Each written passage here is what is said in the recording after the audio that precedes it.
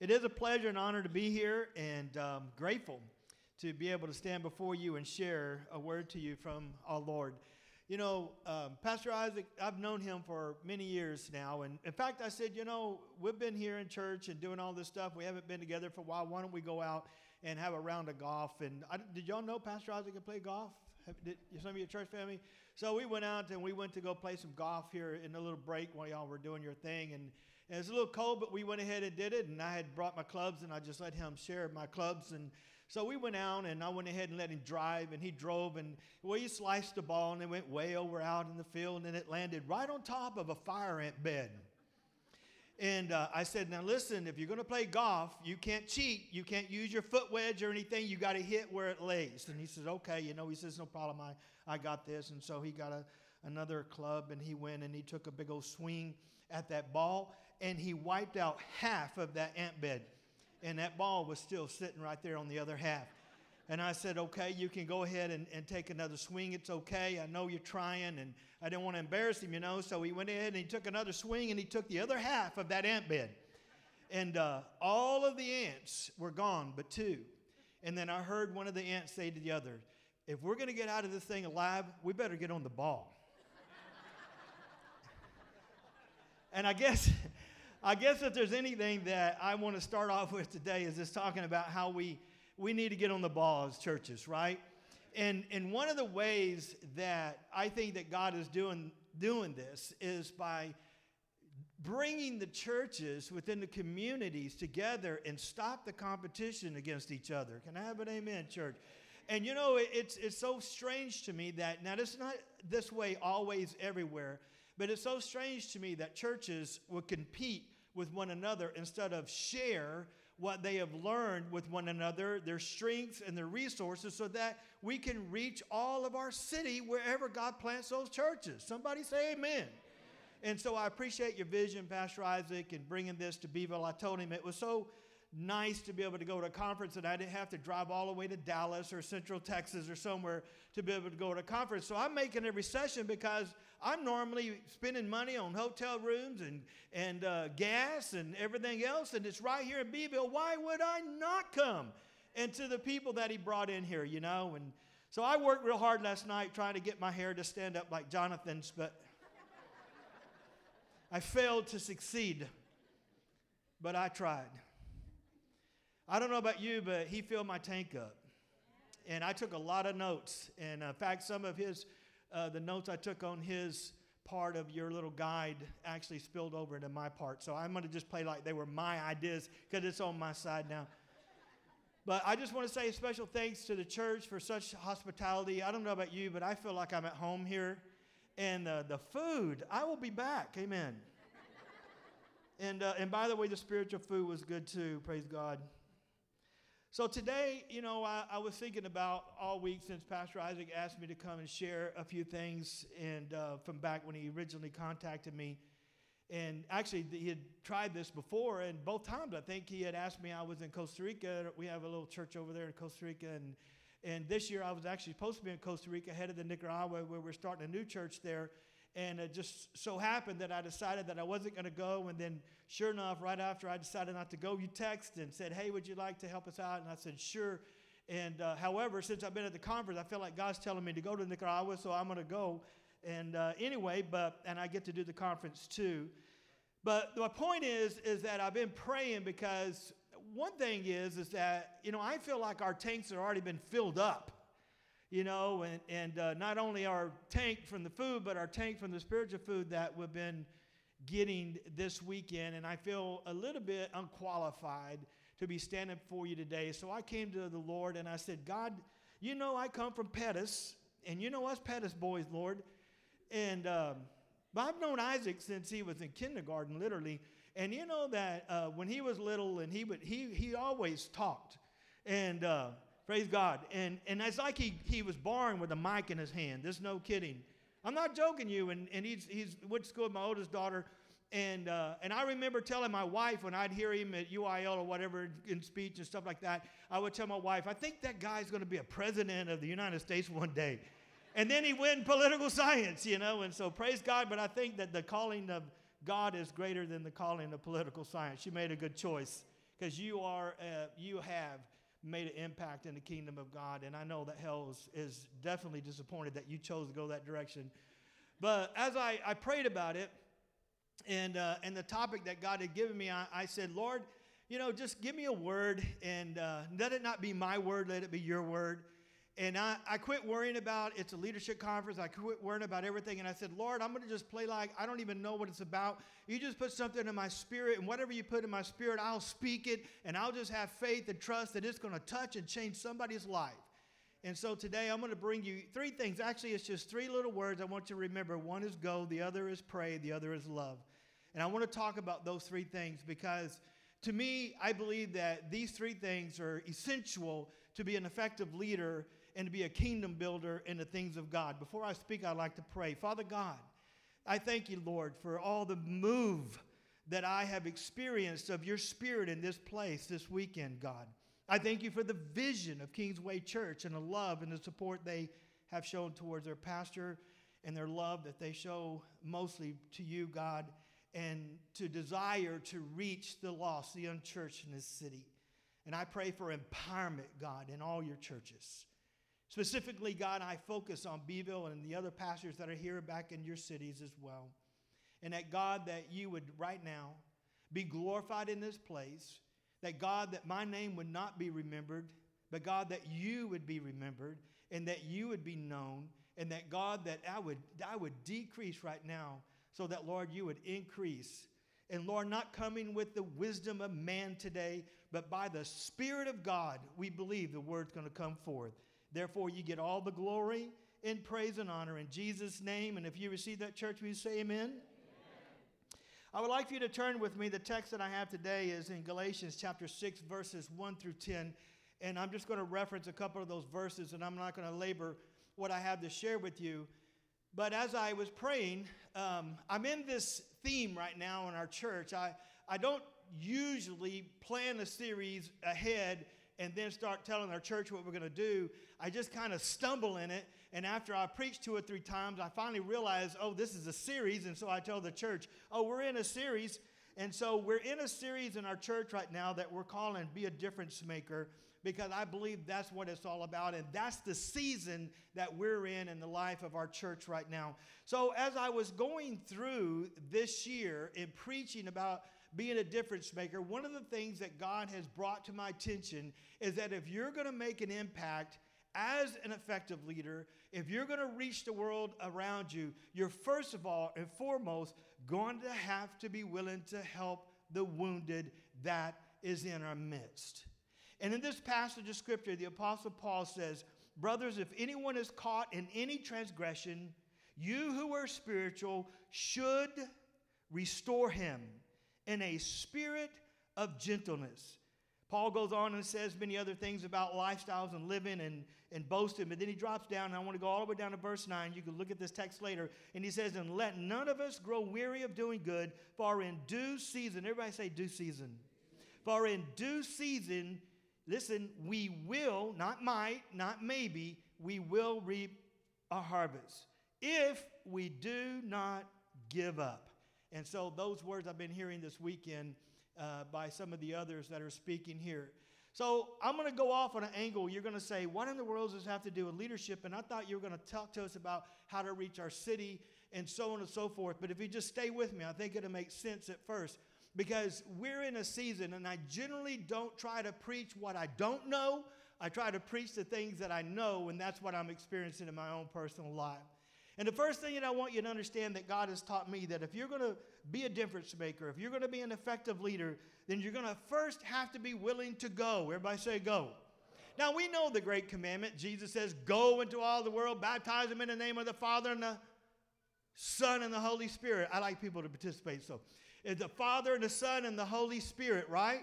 And don't be worried about all that says, but lo, he said, I'm with you always, even to the very end of the age. Amen. So we know that. And we're all willing to go. And when we talk about doing outreach and we talk about reaching the lost, and we know it's in our DNA. That's what we're supposed to do. It's what we're told to do. But the thing that we forget sometimes, but God doesn't, but the thing that we forget sometimes is what Paul is bringing to our attention here today. Don't be so busy about going after those until you're willing to heal the ones that God has given us here. And so there are people, I learned things about hurting people over the years, is that hurting people run. And that's really the devil's tactic, because he wants them to run away from the church. How many has ever known anybody, and I know I can get every hand to raise up if you've been in church any length of time, that's been hurt in some way, and maybe it was their fault, maybe it wasn't their fault, but whatever. When you get this many people and cultures and differences and likes and dislikes together, eventually somebody's going to get hurt along the way. Let's just talk about it because we know it's real, right? And when they do get hurt, the first thing they do is they run. And, not just people in the church, people in the world too. They run away from family. They get hurt and they run, and they're on the run, and that's the devil's tactic. He wants them to run. Everybody say run. He wants them to run because he knows if he can get them on the run, he can get them away from the body of Christ. If he can get them away from the body of Christ, he can have his way with them, because then he's going to start telling them about how rotten those people are, and they're insensitive and they're uncaring. You don't go back to them, and out there they are, and the wolves are ready to devour. God wants me to share with you today that he needs somebody in his church to be willing to go after those that run. He wants us to remember that we must, as churches, if we're going to go out and reach the world around us, we must put together a seek and search mission team that is willing to pay the price, to listen and not engage, but to hear the person out that's run away from the church and see them as important and valuable and help them to find healing and wholeness. That's why Paul said we should restore this person. Who? Those of us that are spiritual, those that are in a right relationship with God, that aren't hurt, that are walking. And he says, don't be boasting about it, because it could be you next. We all think, I got it all together. It's they're like that, and I would never do that. Well, I'm going to tell you something. I learned different, because even pastors can get their feelers hurt. Amen? Can they have a better amen? Amen. I'll preach it if nobody else will. But the thing is that we all get hurt, and we all close down, and then the enemy gets involved, and he needs some people to be sensitive, to be caring, to be willing to go after those. Because see, here's what we do. And we don't like to admit it, but the truth of the matter is, when somebody runs away from the body of Christ, we go, well, that's their problem. They know how to get back here. They know where we are. And it's easy to get going with the things that we do, and just kind of like, we get used to them not being here. God never, ever, ever wants us to get used to the person that was once here, making a difference, changing lives, and develop the attitude that their life is no longer important. They're important to Jesus. Can I have a better amen? Listen to this. Jesus, it's about Jesus here in the story. You've been hearing this all weekend, and it's interesting. I told Pastor Isaac, one of the advantages and disadvantages of speaking at this time, one is the disadvantage, you're all full and you want to take a nap. It's Saturday. But the other advantage is I heard what everybody else had to say. That way I'm not duplicating what they already said. But listen to this parable in Luke 15, 3-7, and I won't labor it, but the scripture says in verse 4 and following, what man of you, Jesus says, having 100 sheep, have we heard this weekend already? If he has lost one of them, now watch, sheep. Now, we generally use this in the context of winning the lost people, right? And it's not used wrongly, but however, sheep are Jesus' people that has believed in him. Can I have an amen, right? So he's talking about his people, right? And Pastor Isaac he nailed it this morning. And by the way, man, did that message bless y'all as much as it blessed me? Amen. Dude, you can preach still. Y'all used to hear him on the radio. I'm telling you, man, he didn't only listen to the radio, he spoke on the radio at one time. You all know that? And listen, so anyway, I'm off course. So he said that lost one of them does not leave, who does not leave the 99 in the open country and go after the one. Everybody say the one. That is lost, because see, they lost their way. And anytime somebody's running away from the church because of hurt feelings or whatever the enemy got in the middle of our business about, then that one gets lost out there. And he says, who would do that, not go after that one, that lost one, until, he says, he finds him. And when he comes home, he calls together his friends and his neighbors, saying, rejoice with me, for I have found my lost sheep that was lost. And so, see, what should be happening in the house of God when one of our brothers or sisters leaves for whatever reason, and I have a whole lot more to say on that about, what churches should do when a lost sheep is running from another sheep pen. If they go over to our sheep pen, we should bring them back to the under shepherd of Jesus that they came from. Amen. Right? Because that's who God put them in. And if we would do that as churches, then we would help people to grow up and mature and not make it so easy to go, well, I don't like the way you play, so I'm going to go play over here. I'll preach it. And help them to get back to where they came from so they can keep growing and maturing. Amen. Because God didn't call us to be a swapper of aquariums, did he? He called us to be fishers of men. And there's a lot of, with the anointing on the men of God and women of God, and when you go up to one of those people that are trying to jump from this sheep pen to the next one, to the next one, to the next one, we're not helping the kingdom. I heard somebody say, well, the kingdom didn't lose because they're already in the kingdom. The kingdom lost because God had a purpose for their life in the place he planted them. Amen. And so if we, with the anointing that God has put on our life, look them in the eye and say, have you talked to your pastor about what's going on? No, I haven't talked about it. 99.9% of the time, we're the last one to know. But you know what? I just almost use the word hate, but I'll use it anyway because I do hate it. But you know what I hate? I hate people to come to me and say this. I'm going to speak for all the pastors because I know they feel the same way. I used to be an evangelist, and I'm kind of slipping back in that mode because I tell them what I thought and leave, and then had to come back. So anyway, I liked that back then. But now I'm a pastor. I got to keep coming back.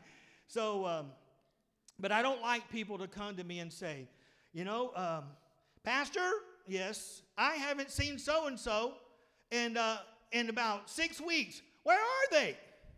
I'm like, why are you asking me? Why aren't you caring enough to go find out where they are? You know what they're telling me? You know what I hear in my ears? You don't care. You don't care where they're at. You're only caring about you. If you've noticed that they've been gone 6 weeks and you waited till 6 weeks to go tell your pastor they're gone, who's in the wrong? Amen. We need to care because Jesus cared enough to go after that one lost one. And you know what? If we would do that, then the enemy, I believe, would lose his power, a division that he tries to bring in the house of God. Because he knows that most of us don't care because, you know what? We see him as a problem. We see him as a pain and the rumpus. We see him as like, well, they should know better. And you know what? A lot of them just don't know better. They just need to be healed. And here's what Paul said that we're to do. We're to go get them and we're to restore them. Now, the word restore means to mend a net or reset a broken bone or a bone out of socket.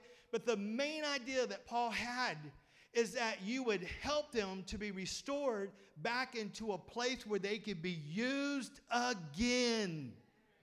See, because when they had mended the net was no good no more because it had a hole in it, and they had to mend it so that it could be used again. And what God wants us to do is to make sure that when we go after that lost one, that we don't just get them back into the house of God, but we get them in and we rejoice and we thank Jesus because he has done a great work, and repair them so that now they can get back into the race and in the fight and help us win the loss. And you say, now, what has this got to do with what y'all are doing and the theme that I have here? Well, I learned the hard way that we can get so programmed and so fixated on winning the world around us or our city that we can be putting all of our energy and all of our resources to get out there, and the whole time the people are shriveling up and dying in here. Are y'all with me? We cannot lose our focus. So I believe to be an effective leader, we have to have the desire and a plan to make sure that in the process of winning our city and the world around us, that we're not going to let the people that are in the house die around us, that we'll always be willing to help them to grow. I learned this the hard way because, see, when I went to New Life Church, the church original name is Iglesia Batista Nueva Vida. That's the only Spanish I told Pastor Isaac I know. Outside of enchiladas, tortillas, and tacos. Okay, so as you could tell, but when I came to this church, I didn't want to come to this church. I'll be honest with you. I told God about 50 times what I thought he should do. And I was in a church, and things were going good. And we were in the process of moving to another church. And it was like, at that time, in my immaturity and in the faith and as a young pastor, well, you know, you kind of think about, well, if it's a bigger church, it's better. Amen. And you start thinking about the devil's a liar. Amen. God's all truth. But, you know, and I'll just be honest with you. And I thought, well, we're going to go. So Dee Dee and I and our girls, we were going through this process. You know how it goes. You got to meet the church, and you got to go preach somewhere. And they got to decide if they want you. And then you go preach at their church. And then they got to decide if they're going to vote for you. And then you have one of their people in the church when that time comes. I remember I was going to the pulpit, and I was going to preach in view of a call at that church. And one of the men came up to me and says, Pastor, I just want you to know, we've never, ever, ever voted 100% for anybody to come in here. So don't get your hopes up too high. Pretty sure I know the way you've already voted. Amen. Fire Jesus now. Amen. No, just, anyway. You think things like this sometimes. We're from Pettis. He gets it.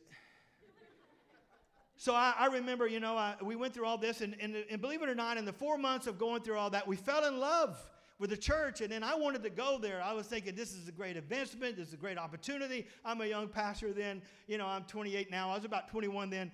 And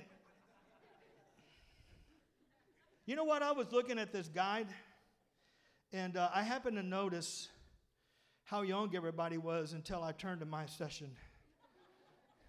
And I saw JR, and I thought, well, he's older than me. And then I watched a podcast of his. And no joke, the very first thing I heard him say on the podcast, I'm 57. I'm like, well, I'm 60. I lost that one. That's the first words that came out of his mouth on the podcast. I'm like, okay, God.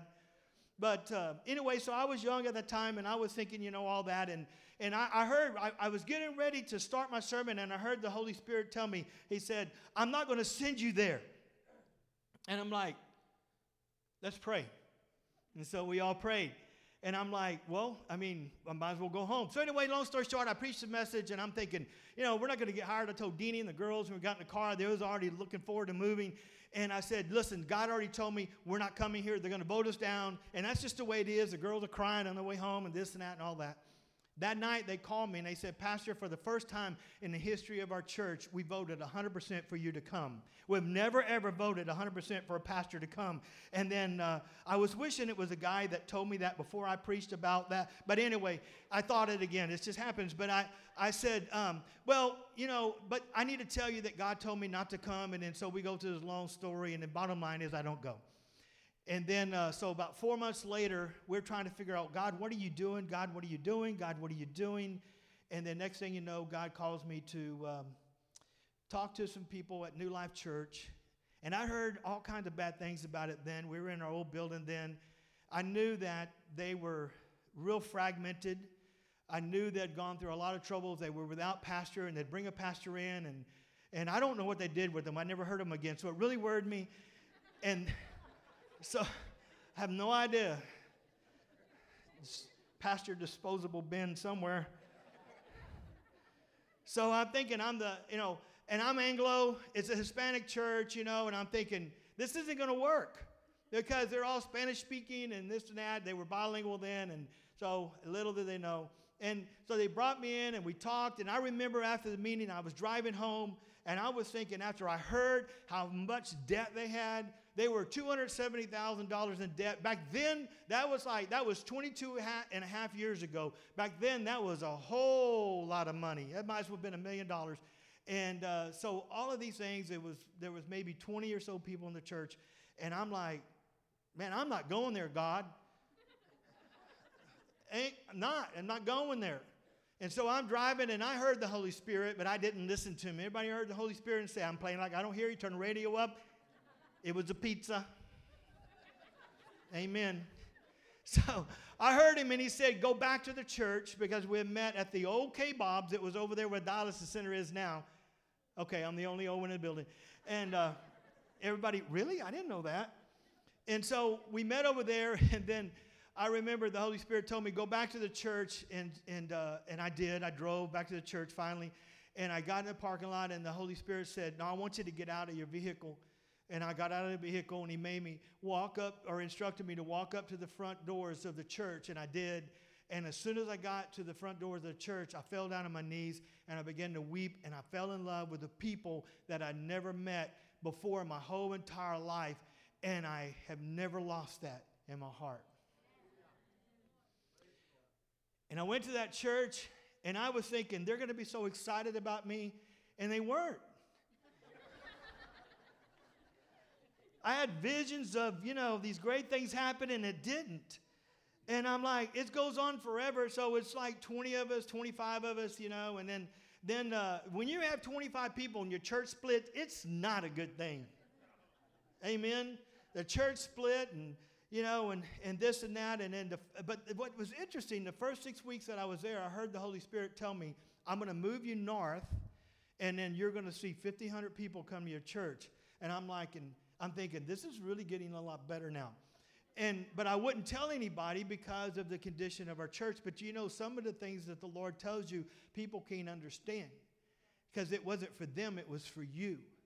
And if you start trying to give your vision a way that God has given you too prematurely, you're going to mess up what God was trying to put in your life.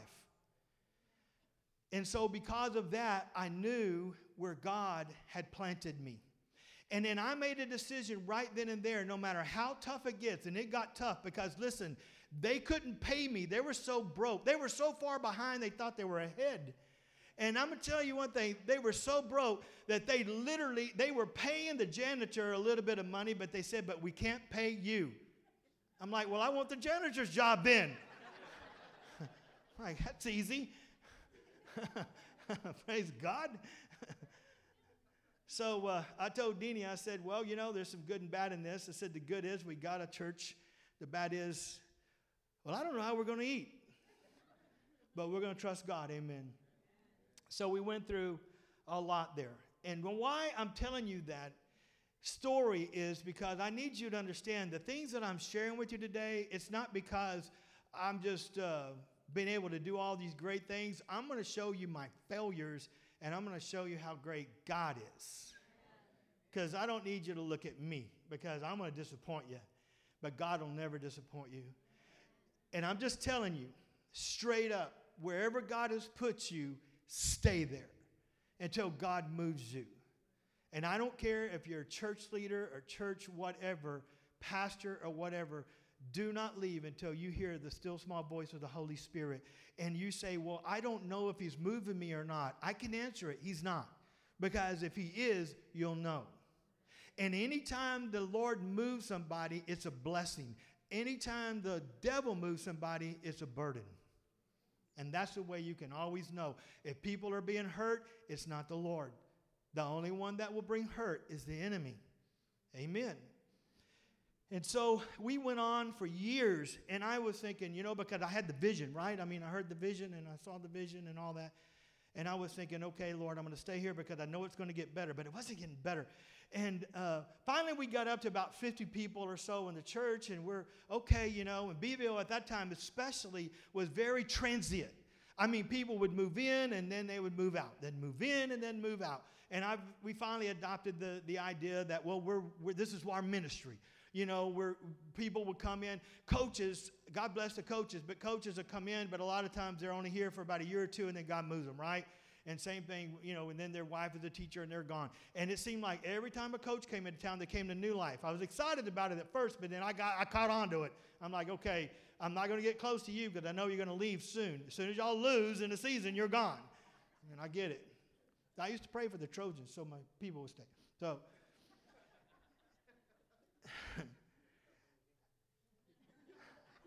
I know. I didn't want that much participation. No. They, so here we were, and we were decided, okay, this is where we're at, this is what God's doing, so we try to capitalize on that. And we were doing missions work and this and that. I was sharing some with Pastor Isaac earlier. And then, all of a sudden, years down the road, I'm talking about years down the road, God just started moving in our church. And he started moving. And he started moving. And we started growing and growing and growing. And then we had to move to a second service. And then to a third service in our old building. And then I started looking around. And for 18 months, I was looking for a building because I didn't want to build a building. And I knew the Holy Spirit said there's a building somewhere. Never did in my wildest imagination did I think it would be at what used to be the Word of Life Church. Amen. Some of y'all original Word of Lifers here. Amen. And I never in a million years would have thought that. But I know that Deanie and I drove by that probably no less than 1,000 times. And I'd say, we need a building like that. Had no idea that God was going to honor that one day. Had no idea. There's a whole lot to that story. It's for another sermon, another setting. But anyway, we eventually moved, over to that building because we couldn't fit in our old building. And I was thinking, okay, now we can do one service. We got there. We did one service the first Sunday. We had to go to 2 services by the next Sunday. I'm like, here we go again. And there we were. And then we were on mission for God. And we were going. And we were doing. And we were going. And we were doing. And we were going. And we were doing. And the whole time we're going and we're doing, I wish I could tell you we were doing such great things. But the truth of the matter is that we were losing our identity the whole time we were doing this because our whole focus, because of me, I was focused on trying to do things out in the community, and I just neglected the people that were the ones who helped us to get where we were at that time. Does anybody hear me today? You have to have a balance. That's all I'm saying. And we have to be willing to go and get those that get hurt along the way and bring them back into the fold. And God wants us to have brokenness over our community. Don't get me wrong. But you know what I did? From 2017, the end of 2017 into 2018, we actually shut down every outreach program we had. And we even had a satellite church we had started. And I even shut the campus down. And I brought everybody back. And I said, this year, 2018, we're going to focus on our family. And it was like going in withdrawals. You start feeling guilty. It's like, people would say, well, y'all aren't going to do anything. I remember when we decided not to do trunk or treat, it was like people would come up to me in H-E-B, you're not going to do trunk or treat? I'm like, well, no. But we didn't do anything. Y'all follow me? And I'm not saying that in the bad way. I'm just saying that even the unchurched world recognized that. And the reason is because God needed to open my eyes. And it was in that season that I began to do is my second word, pray. And I want to talk to you a little bit about prayer. And this is kind of the main thing that I want to talk about, and then I'll get finished and get out of here and let you go to your next thing. First of all, we have to be willing to heal the ones that are in our church. And God, listen, if you're listening, say amen, please. If we're going to go reach the lost world and we're not healing our own that are wounded, what makes us think we're going to be healers to those that are out there? You know who knows that better than you and I? That's right. And he is not going to move. You can move, but he's not going to move because I believe God's looking for a body of Christ that can be like an incubator to a baby. That you can bring in somebody into this house and there won't be fighting and strife. There'll be love and unity. There'll be fellowship. There'll be discipleship. There'll be honor and respect towards leaders and one another. And therefore, I can tell you this, that God will move the hearts of the unchurched to come find you, as well as lead you to those that are ready to listen. I'm telling you right now, you need to write that down because I promise you I can save you a lot of heartache. I wish I could tell you. I figured that out on my own, but I had to have a lot of bruises along the way. I learned a lot of this from Nehemiah in the Bible. And when he saw his city, his people in shambles. And he began to pray. And it was in his praying that God opened his eyes to see things that he could not see. And so we have to be a people that not only are willing to go, but we have to be a people that are willing to pray. And now let's talk about, okay, we want to mobilize. We want to go reach the lost. We want to go do that. We got to make sure we got a sanctuary for the hurting.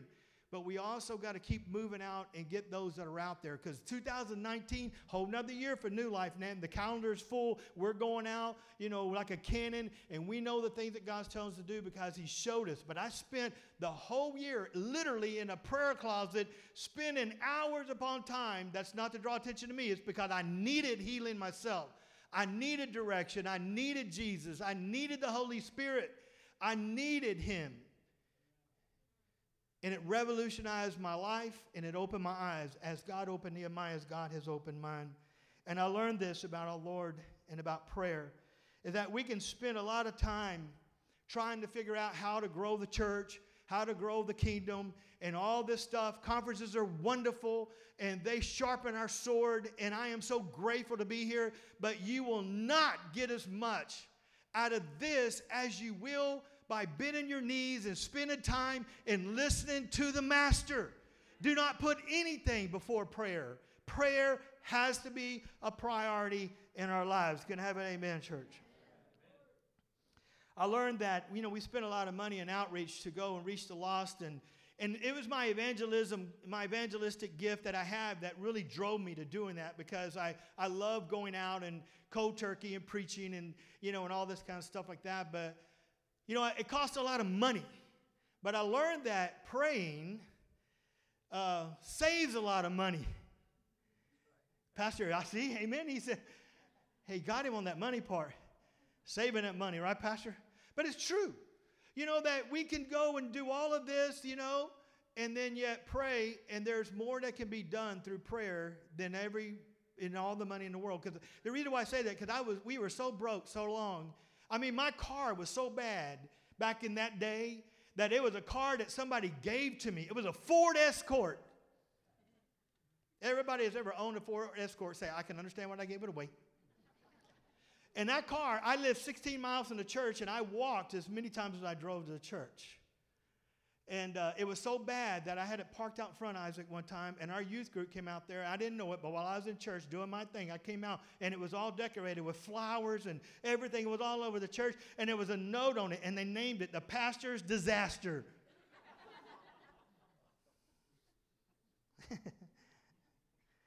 I mean, we didn't have the money to do outreach.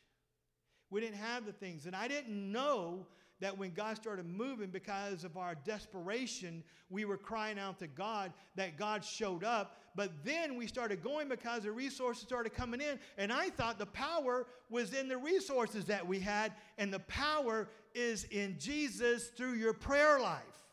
Are y'all following me? If you want to be an effective leader, if you want to win your city, it starts in the place of prayer. Prayer doesn't cost you any money. It will cost you your time, though. And the enemy is going to whisper in your ear and saying, you're wasting your time. You should be having this meeting. You should be going to this place. You should be studying. You should be all these things. And all of those are important. But trust me, if you pray more than you do those things, you'll have the power to accomplish the things that you want to do in your life. You will have the wisdom to do the things in your life. I wrote down in my notes that to do before you pray. And if that's the way you live your life, then you're only going to see what you can do. But if you pray before you do, you will see what God can do. How many want to see what God can do? Amen. There's power in prayer. And the enemy wants to play prayer down. Listen, I'm going to tell you how little churches honestly are praying. Can I preach for a moment, guys? Can I be honest with you? I don't have to come back. So, but I got to tell you this, is that most of us as churches are doing good at gathering and worshiping and hearing a message and then going to the Dairy Queen or wherever you go and going home. And that's all great and that's wonderful and I love it and we do it too. But how much are we actually praying as a body of Christ? We need revival in Beeville. We need Kingsway praying. And Kingsway needs New Life praying. We need to come together. What would happen if we had a leadership meeting and we said, today we're going to come in and pray? I wonder how many would be excited. 5 minutes, you're like, are we done? Amen. There's no power if there's no prayer. I could give you a lot of things, but I can tell you right now, the best thing I can give you is the idea that if you want to see your life change, pray. If you want to see your church change, pray. If you want to see a person change, pray for them. And you say, well, God would He really change a person's life? Would He really change their heart? Listen, if they're not needed to be changed and you're the ones who need to be changed, He'll change you. And usually that's the way it is. Or He can change their heart. Listen, the Bible says that prayer is so powerful that a prayer that is prayed in faith will move a mountain. And I believe if God can move a mountain, He certainly can move a heart. Amen? James says the prayer of a righteous person has great power as it is working. Amen.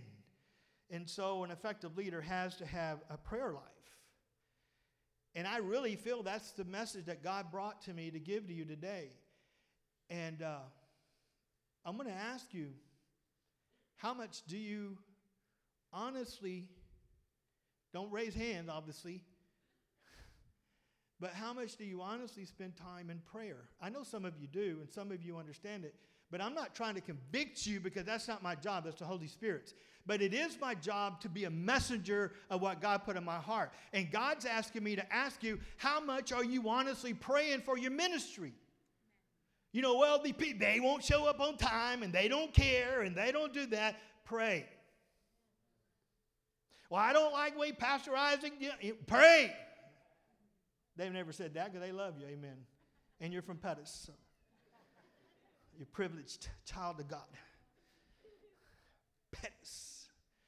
So we need to pray and believe God that there's power in prayer. Jesus believed it.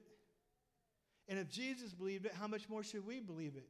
Because as busy as Jesus was, He always went and found a place to pray. And listen, every big move of God in the Bible always came on the heels of one or more people praying. If we really want to see Beeville change, then what we need to do is pray. And what we need to do is quit competing with each other as churches and come together as the body of Christ. And besides that, if we're all worried about one of our sheep straying over to the other one, it's just really a sign of incompetence on your part. And remember that Pastor Isaac said today, they're not your sheep anyway. Amen. They're Jesus's. Praise God. Amen. So, I want to ask you is to think about, do I pray? There was a friend of mine. He's a pastor. He's passed away now. And he lived down south. And he was a pastor in a pretty good-sized church. And I remember I went to go visit him because we were going to start a child care in our church. I'm just telling you, you really need to pray about that first. And my room was right next door to the toddler room, my office at the old church. And I had pictures on my wall, and it would get so rowdy in there that they would bounce on the wall. And I could hear the little crying and stuff. And it was so much that people would come into my office. I got so used to it, they'd say, is everything okay? And I'm like, oh, yeah. I was so used to hearing it, right? But this guy had a child care. And so I was looking at his facility. And after we looked at it all, and I didn't know it was a divine appointment at the moment. And then I remember going to his office. And then all of a sudden, he started tearing up, and he says, can I talk to you? And I said, sure, And anytime a pastor's crying, they say, can you talk to you? It's serious business. And I said, what's wrong, brother? And he goes, it's just things aren't going right. And he started spilling it out, and this and that. And then the Holy Spirit spoke to me while he was talking. He says, it's because he doesn't talk to me. And he says, ask him why he doesn't talk to me. And I'm like, Jesus. Can you get somebody else? And so he went on, and I finally got the courage. And I'm a piece of work, I'm telling you. And I finally got the courage, and I finally said, brother, do you pray? And he started crying.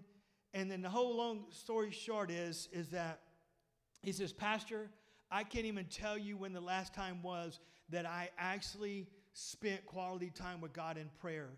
And I'm like, well, where are your messages coming from? I'm thinking in my mind, you know. And so I'm assuming the internet, I don't know.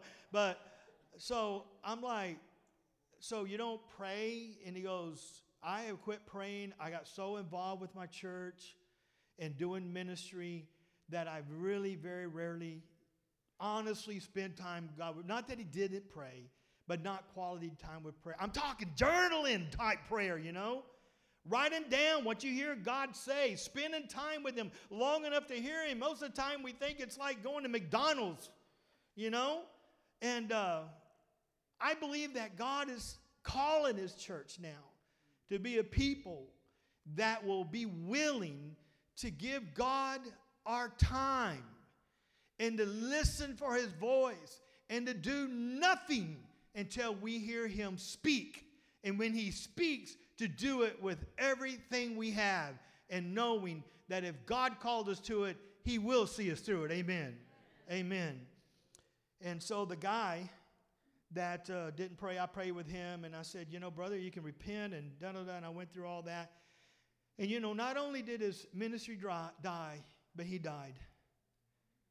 And I'm not saying that God killed him, but I'm saying that he left the door open for the enemy to come in, and he literally got cancer, and he died within a matter of a few months after I saw him. And I feel like in my heart that he didn't even know how to fight and fend for his own self, because he had got out of the habit of standing in the gap, not only for his people, but his family, his ministry, and everything else. And the enemy, I believe, took him out. Now, I'm not giving you a scare tactic. What I'm saying is, because that's the thing the Holy Spirit has put in my heart, but what I'm telling you is that whatever you're over, if you are not going to pray, it will die. It will die. Your church, your ministry, your family, your love for Jesus, everything is contingent upon prayer. Prayer is our lifeline. It is the gift of God and is our communication with him. And if we're unwilling to pray, we will not only have that absence of power in our life, but we won't have vision. We won't have understanding. We won't know where to go. We won't know what to do. And then we're going to revert back to our own power and the ways of the world, and we're trying to manipulate people to get in the kingdom of God, and it's just not going to work. Amen. And then on the other side of that, we can kind of be like Martha and Mary.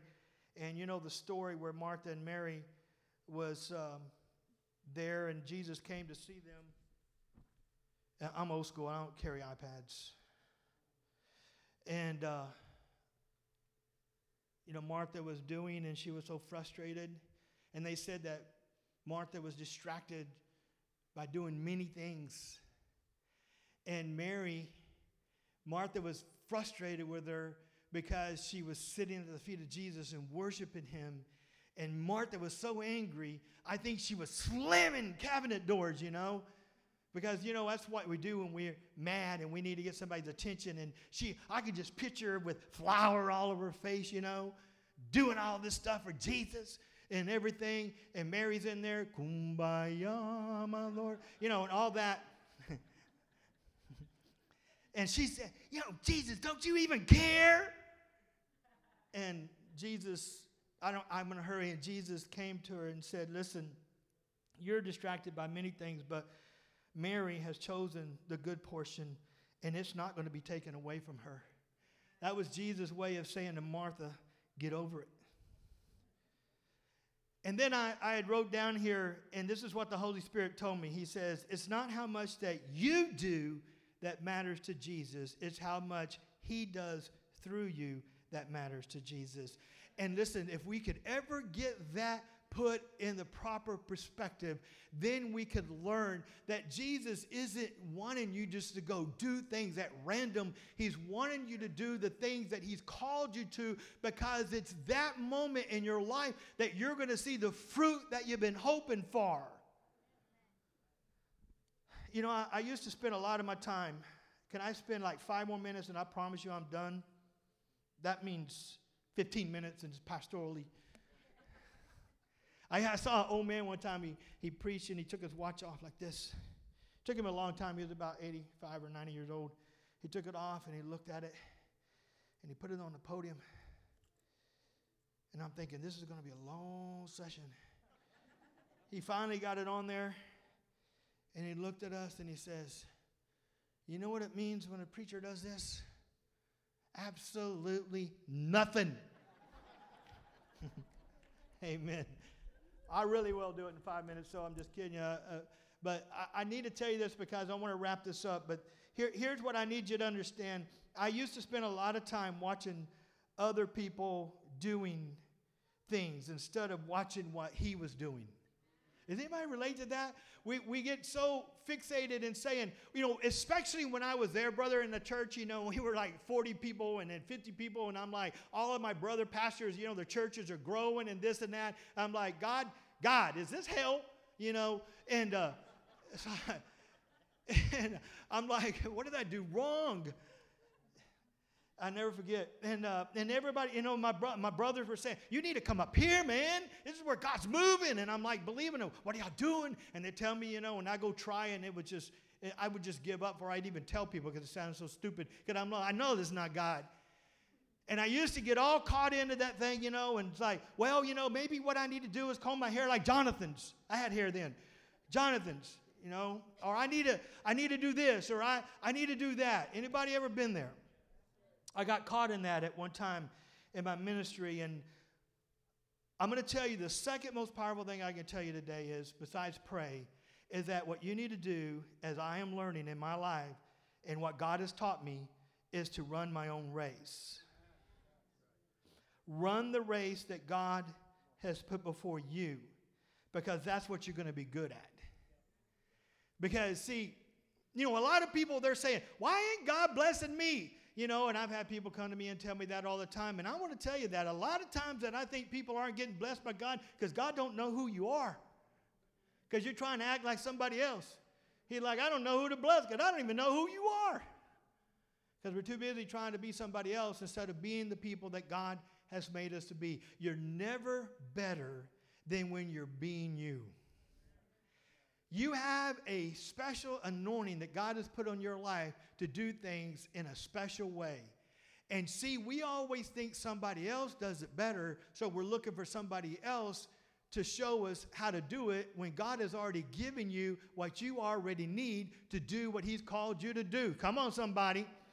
And so we need to start relaxing in our anointing and letting our anointing be released from our life, and then let fruit be produced as God would see it produced in our life. I know it's hard, and I know it's easy.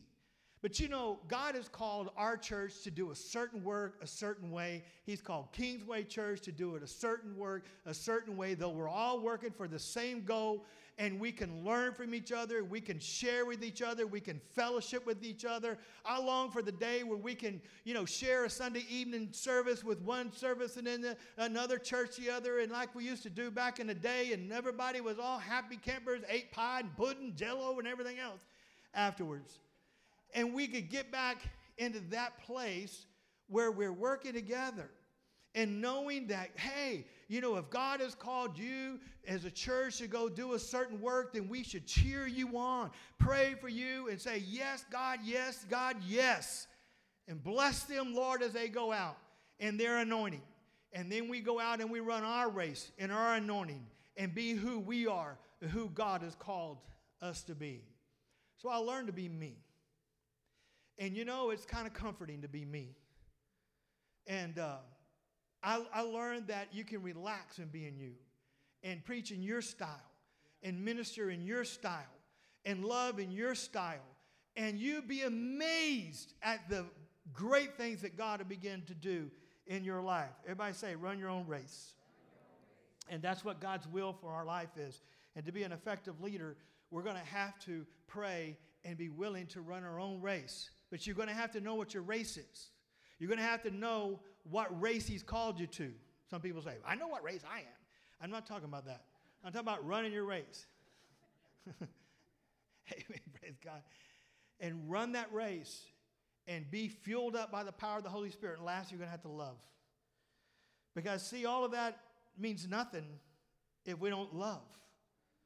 If we don't love the ones that God has put in our life, if we don't love our pastors, if we don't love our brothers and sisters, and I'm not talking about love. Some people come in the church, and you know it, Isaac. They come in there, and they look like they ate about 2 pickles before they got here. Somebody set in their place. By God. I put a committee together.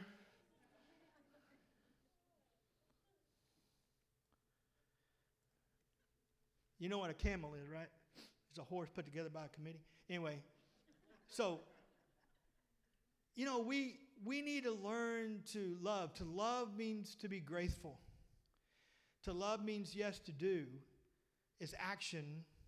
But to love means to just share the grace and the fellowship.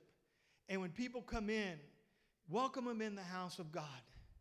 And if people leave and they decide to come back, then don't go and make it hard for them to come back. Let them come back and love them into wholeness and fellowship with them and encourage them, amen. Because people are going to fall, you know. People are, they are. There's people are going to mess up and stuff. And I shared with our church the other day, years ago, I remember there was a guy that came to our church, and he was the C&E crowd, Christmas and Easter. And I would just like, hey, you know, and he came. It was not a Christmas or Easter event. He was there. And it was like, you know, a lot of people were like, oh, my God, I can't believe you're here. Or like, you know, let me give you a connection card so we can see who you are, a visitor's card. We call them connection card. You know, and all that kind of stuff. And that's not loving. In fact, it hurts your heart. And, you know, that person came to church because they probably were hoping against hope that Jesus would accept them in. And then when the body of Christ acts like that, then why would that person ever want to come in? You know, I wasn't raised in church. My wife was, but I wasn't raised in church. And the experience I had with church is they actually made me feel unwelcomed. I had long hair then. Use your imagination. Had a little reputation. Wasn't good. And would go to church, and I'd hear things like, well, I guess they don't know where the barbershop is. You know, I had to go through like an army of men to be able to have that, you know, and all that. And I'm like, I don't need that. I don't need that.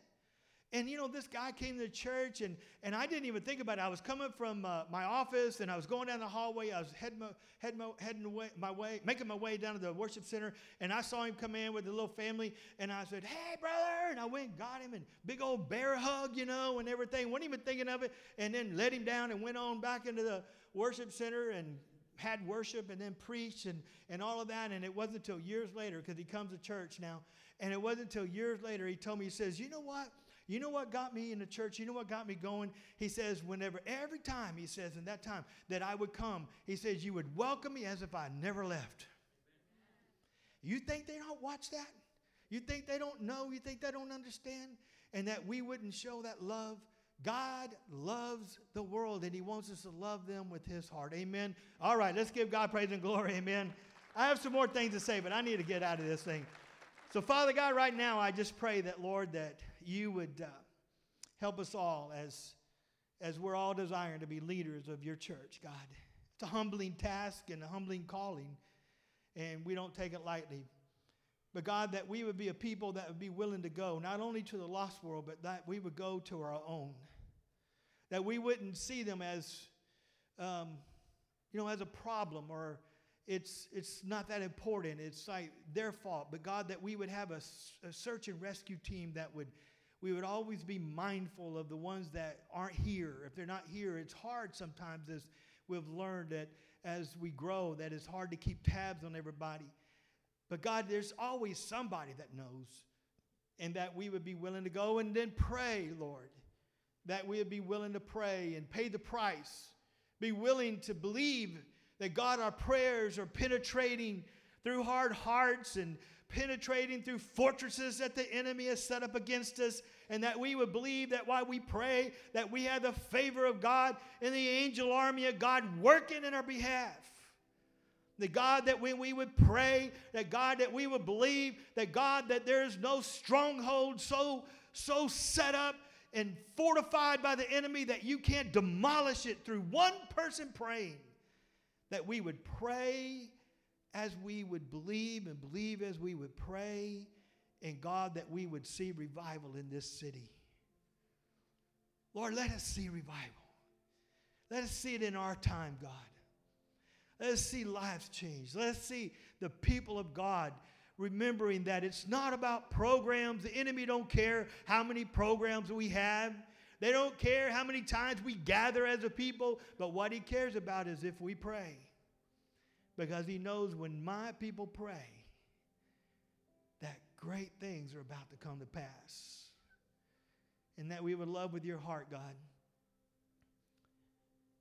That we would love the way we want to be loved. That, Lord, not only would we have passion and compassion for that world out there in Beeville, God. I've heard so many people, Lord Jesus, curse this town so much that, God, it breaks my heart. There's no place to eat here. Well, God, we pray for a Luby's. Amen, baby. Praise God. Lord, people say, well, the drugs are this and they're that, and, and all this negative stuff, instead of truly, truly being like Nehemiah that prayed and had his eyes open, and he went to the city and he walked around and he saw the condition of the city, and he was broken, and he prayed to you, Father, and you spoke to him and you gave him a mission, and he was just a man. But it wasn't the man that rebuilt the city. It was the God behind the man that motivated and moved him and gave him vision and used him to do great and mighty things and restored the walls. I believe that, God, there's people in this room that desire that. But Lord, may it be known today that without prayer, there would be no rebuilding of walls, our cities, our lives, or anything to the magnitude that we would desire. Because God, anything that we do before prayer would only be out of the works that we can do out of our own intellect. But God, this city needs God. It needs your hand. It needs your work. It needs your healing.